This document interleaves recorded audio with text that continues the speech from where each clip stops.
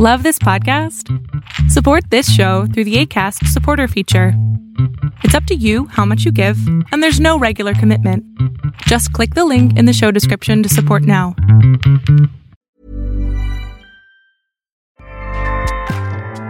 Acast powers the world's best podcasts. Here's a show that we recommend.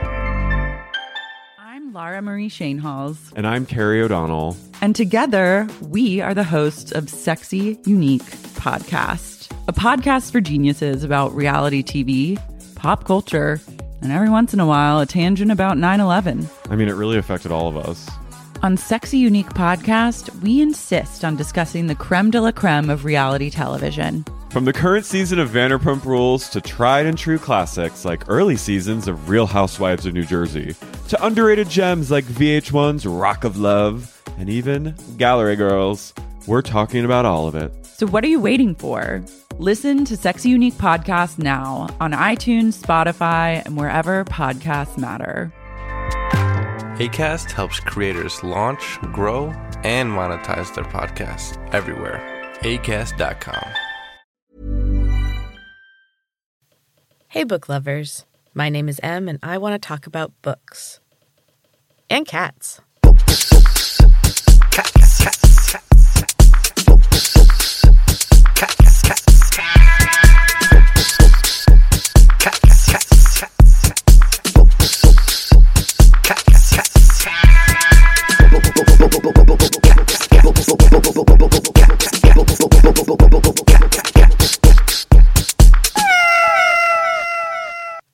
Hey, book lovers. So I've been on a bit of a book buying binge lately, which, considering the size of my to-read shelf, is kind of becoming a bit of a problem. But it's also just so nice. I remember as a kid that I rarely got books of my own. I would get them at Christmas, but most of the time I went to the library. Thank goodness for libraries.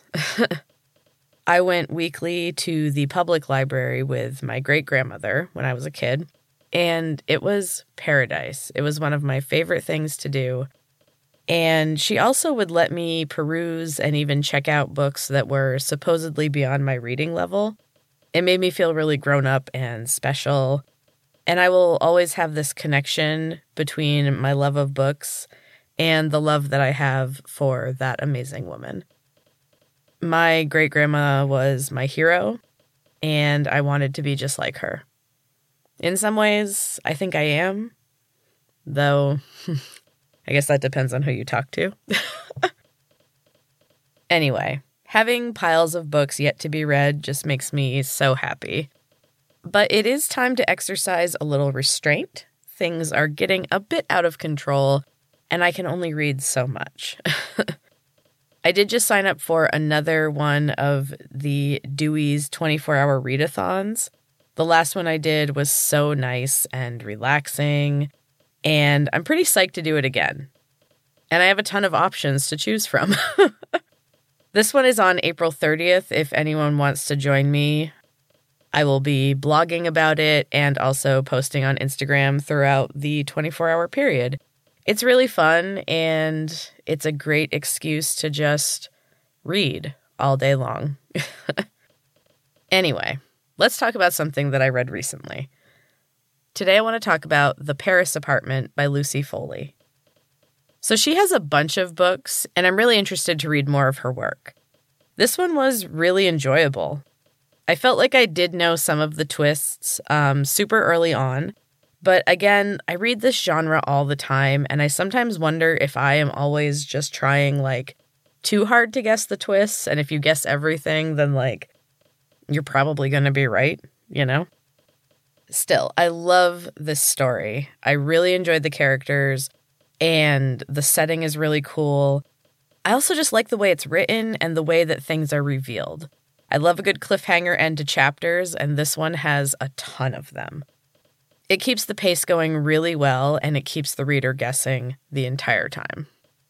Even when I thought I knew, it still had me questioning myself and trying to guess other plot points, which to me is the mark of a really good thriller. You should never be 100% certain that you know what's happening. I absolutely love the setting of this book.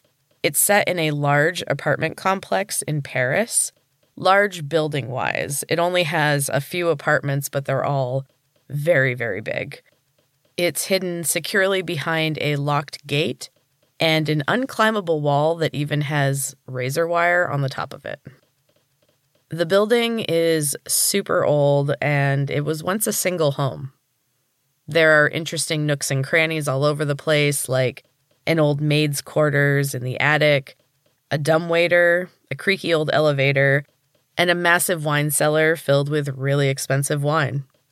There's also a small shack on the property where the concierge lives, a strange old woman who is always just appearing around corners and seems to hear everything that goes on in the apartment building. Plus, what apartment building has a concierge? Do people have that? Anyway, she is someone who has the power to decide who can and cannot enter the premises. Only the people who rent the apartments have keys. Otherwise, you have to get past her to get in. I don't know if that's normal. I've always lived in pretty rural places, and the apartments are just old houses that have been split up. Definitely no fences or gates or anything like that. Inside the apartments are quite an odd cast of characters. We have Sophie, who lives in the penthouse with her husband. He's the owner of the property, and he's rarely around. When he is a severe man who is never satisfied, and she has to try and keep her youthful appearance or else. She's already around 50, and her perfection is a constant battle. Not a life I would want to lead. The fourth floor houses two young women, Mimi and Camille. Mimi's a bit odd and secluded. She grew up in a Catholic school and has never been allowed to associate with boys. Camille is having a great time, and she has a bunch of hookups. She's always going out with friends. She's far from self-conscious about her body, and Mimi envies her in a lot of ways. The first floor is the home of a couple, Antoine and Dominique. The man is an angry drunk, and his wife is a flirt with no respect for her husband. He's falling apart, and he does a lot of embarrassing things or goes into crazy rages. You don't see much of the wife. She is leaving him at the beginning of the book. I wonder why. Anyway, on the second floor is the apartment of a young man named Nick. He works in technology, and he lives very sparsely. His main possession is a Peloton that he rides way too much to try and deal with his stress. Everybody has their vice. So it's the third floor apartment that is the center of the building, as well as the focal point of the story. It has a few inhabitants. Nick has a friend named Ben Daniels, who he met in college, and they connect again years later. Ben is a journalist, and he's looking for a place to live, and Nick invites him to move into the empty apartment on the third floor. And that decision changes everything. When the story begins, Ben's little sister Jess shows up at the apartment building's gate. She's pretty rough around the edges and running away from her own problems.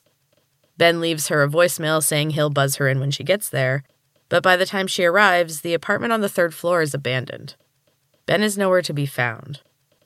And she's stuck dealing with the concierge and trying to find a way into the building.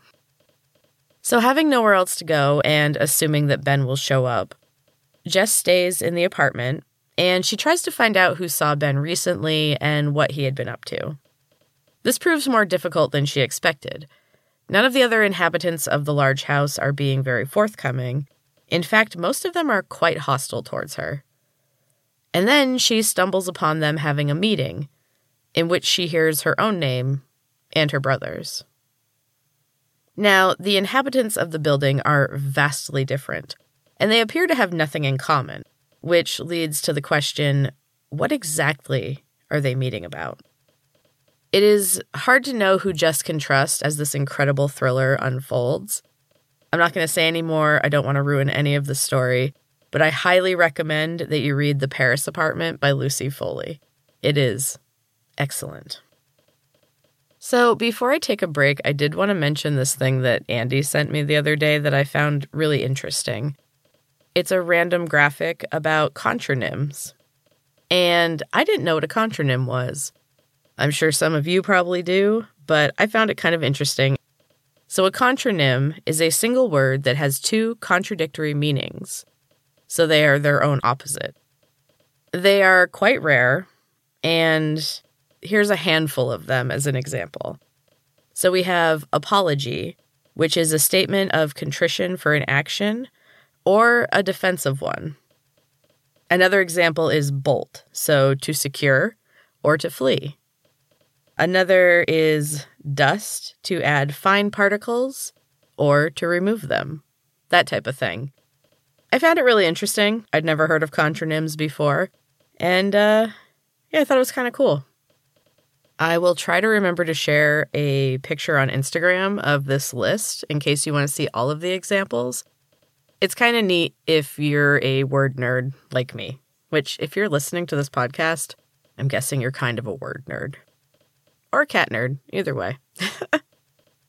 So now I'm going to take a quick break, and when I come back, I have a brand new chapter of Heart of the Storm for you. We're still plugging along, been a few weeks, but we are getting very close to the end of this story, and I'm really excited about it. Be right back.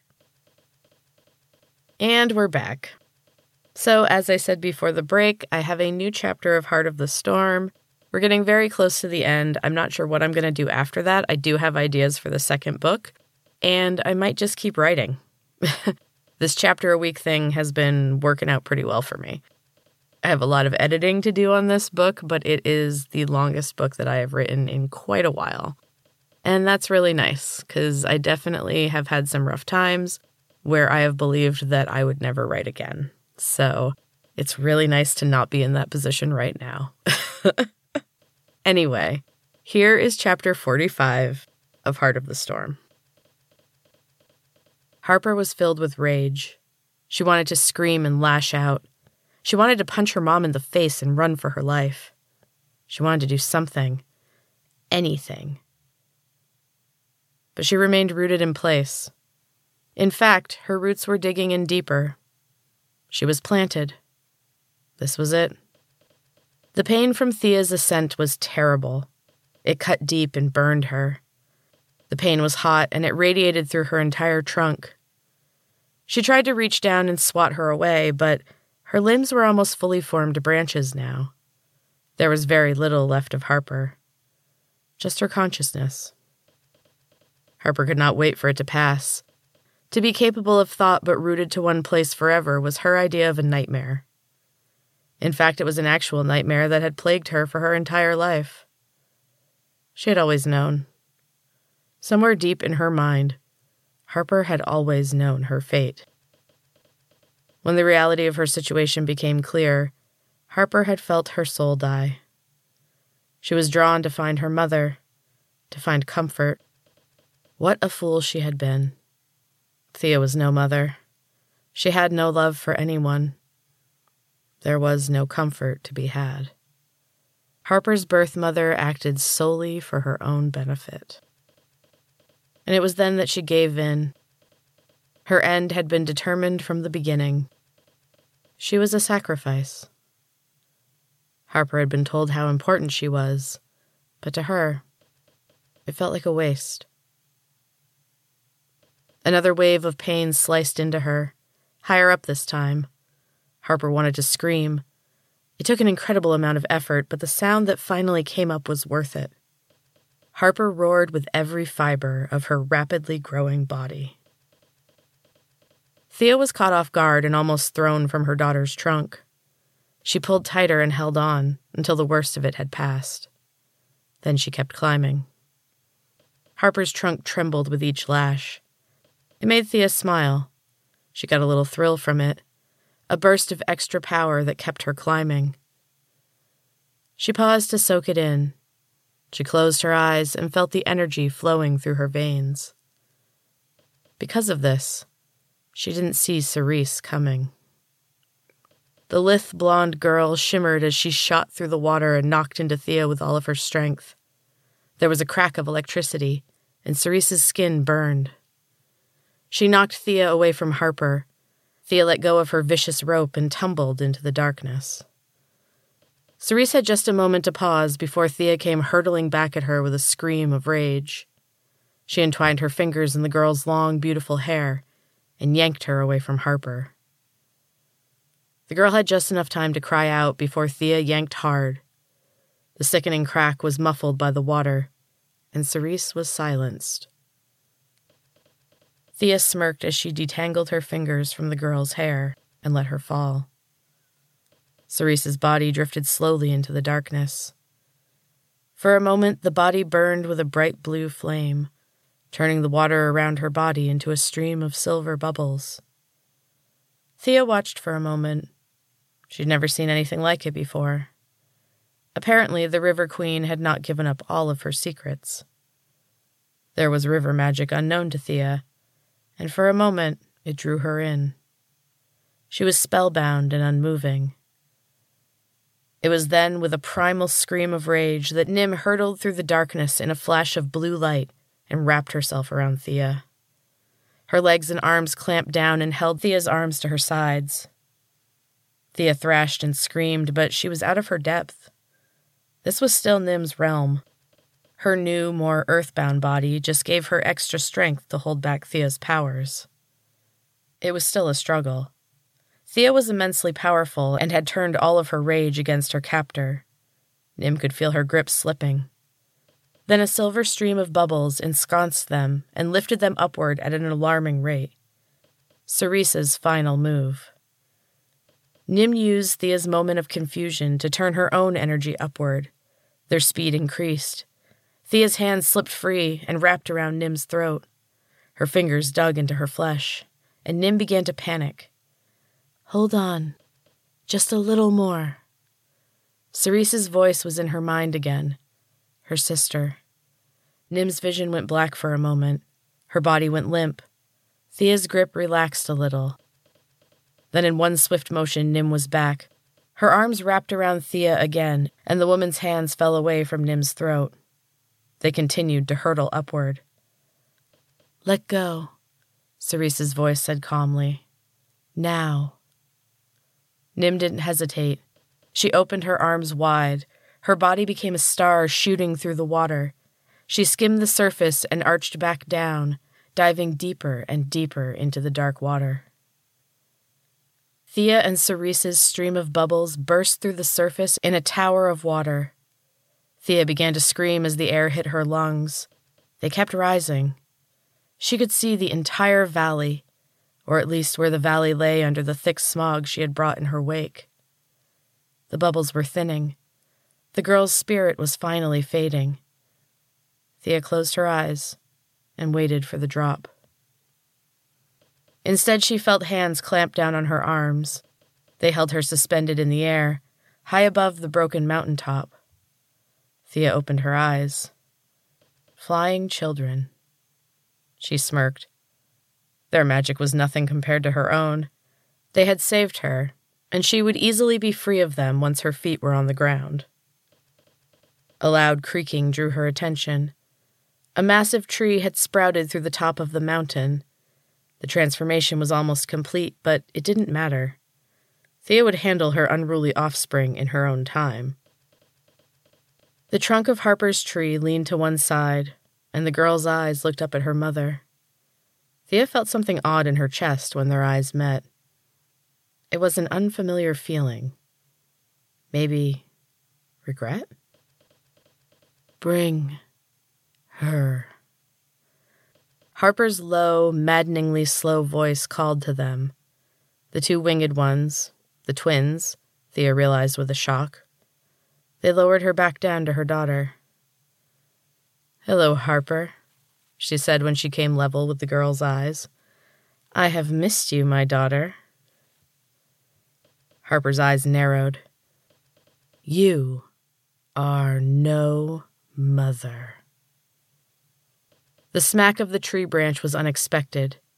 Thea didn't even have time to react. Harper struck with the power of a lifetime of questions and fears and failures. The whole time she was screaming. The sound was haunting, like wind through a dense forest of dead trees. Lizald and Martina clapped their hands over their ears and released Thea as the branch made contact. There was a loud snap, and the once powerful woman flew through the air. Her body was nothing but an empty shell now. And that is the end of the chapter, book lovers. I hope you're still enjoying Heart of the Storm. Thank you so much for listening. I so appreciate getting to share my love of books and writing with you. And until next time, keep reading.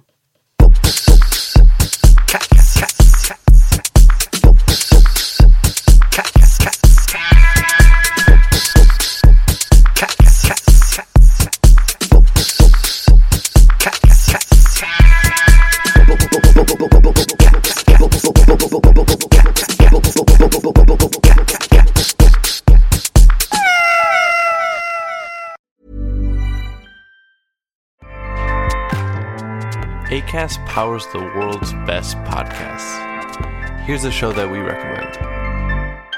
I'm Lara Marie Shainhalls. And I'm Carrie O'Donnell. And together, we are the hosts of Sexy Unique Podcast, a podcast for geniuses about reality TV, pop culture, and every once in a while, a tangent about 9/11. I mean, it really affected all of us.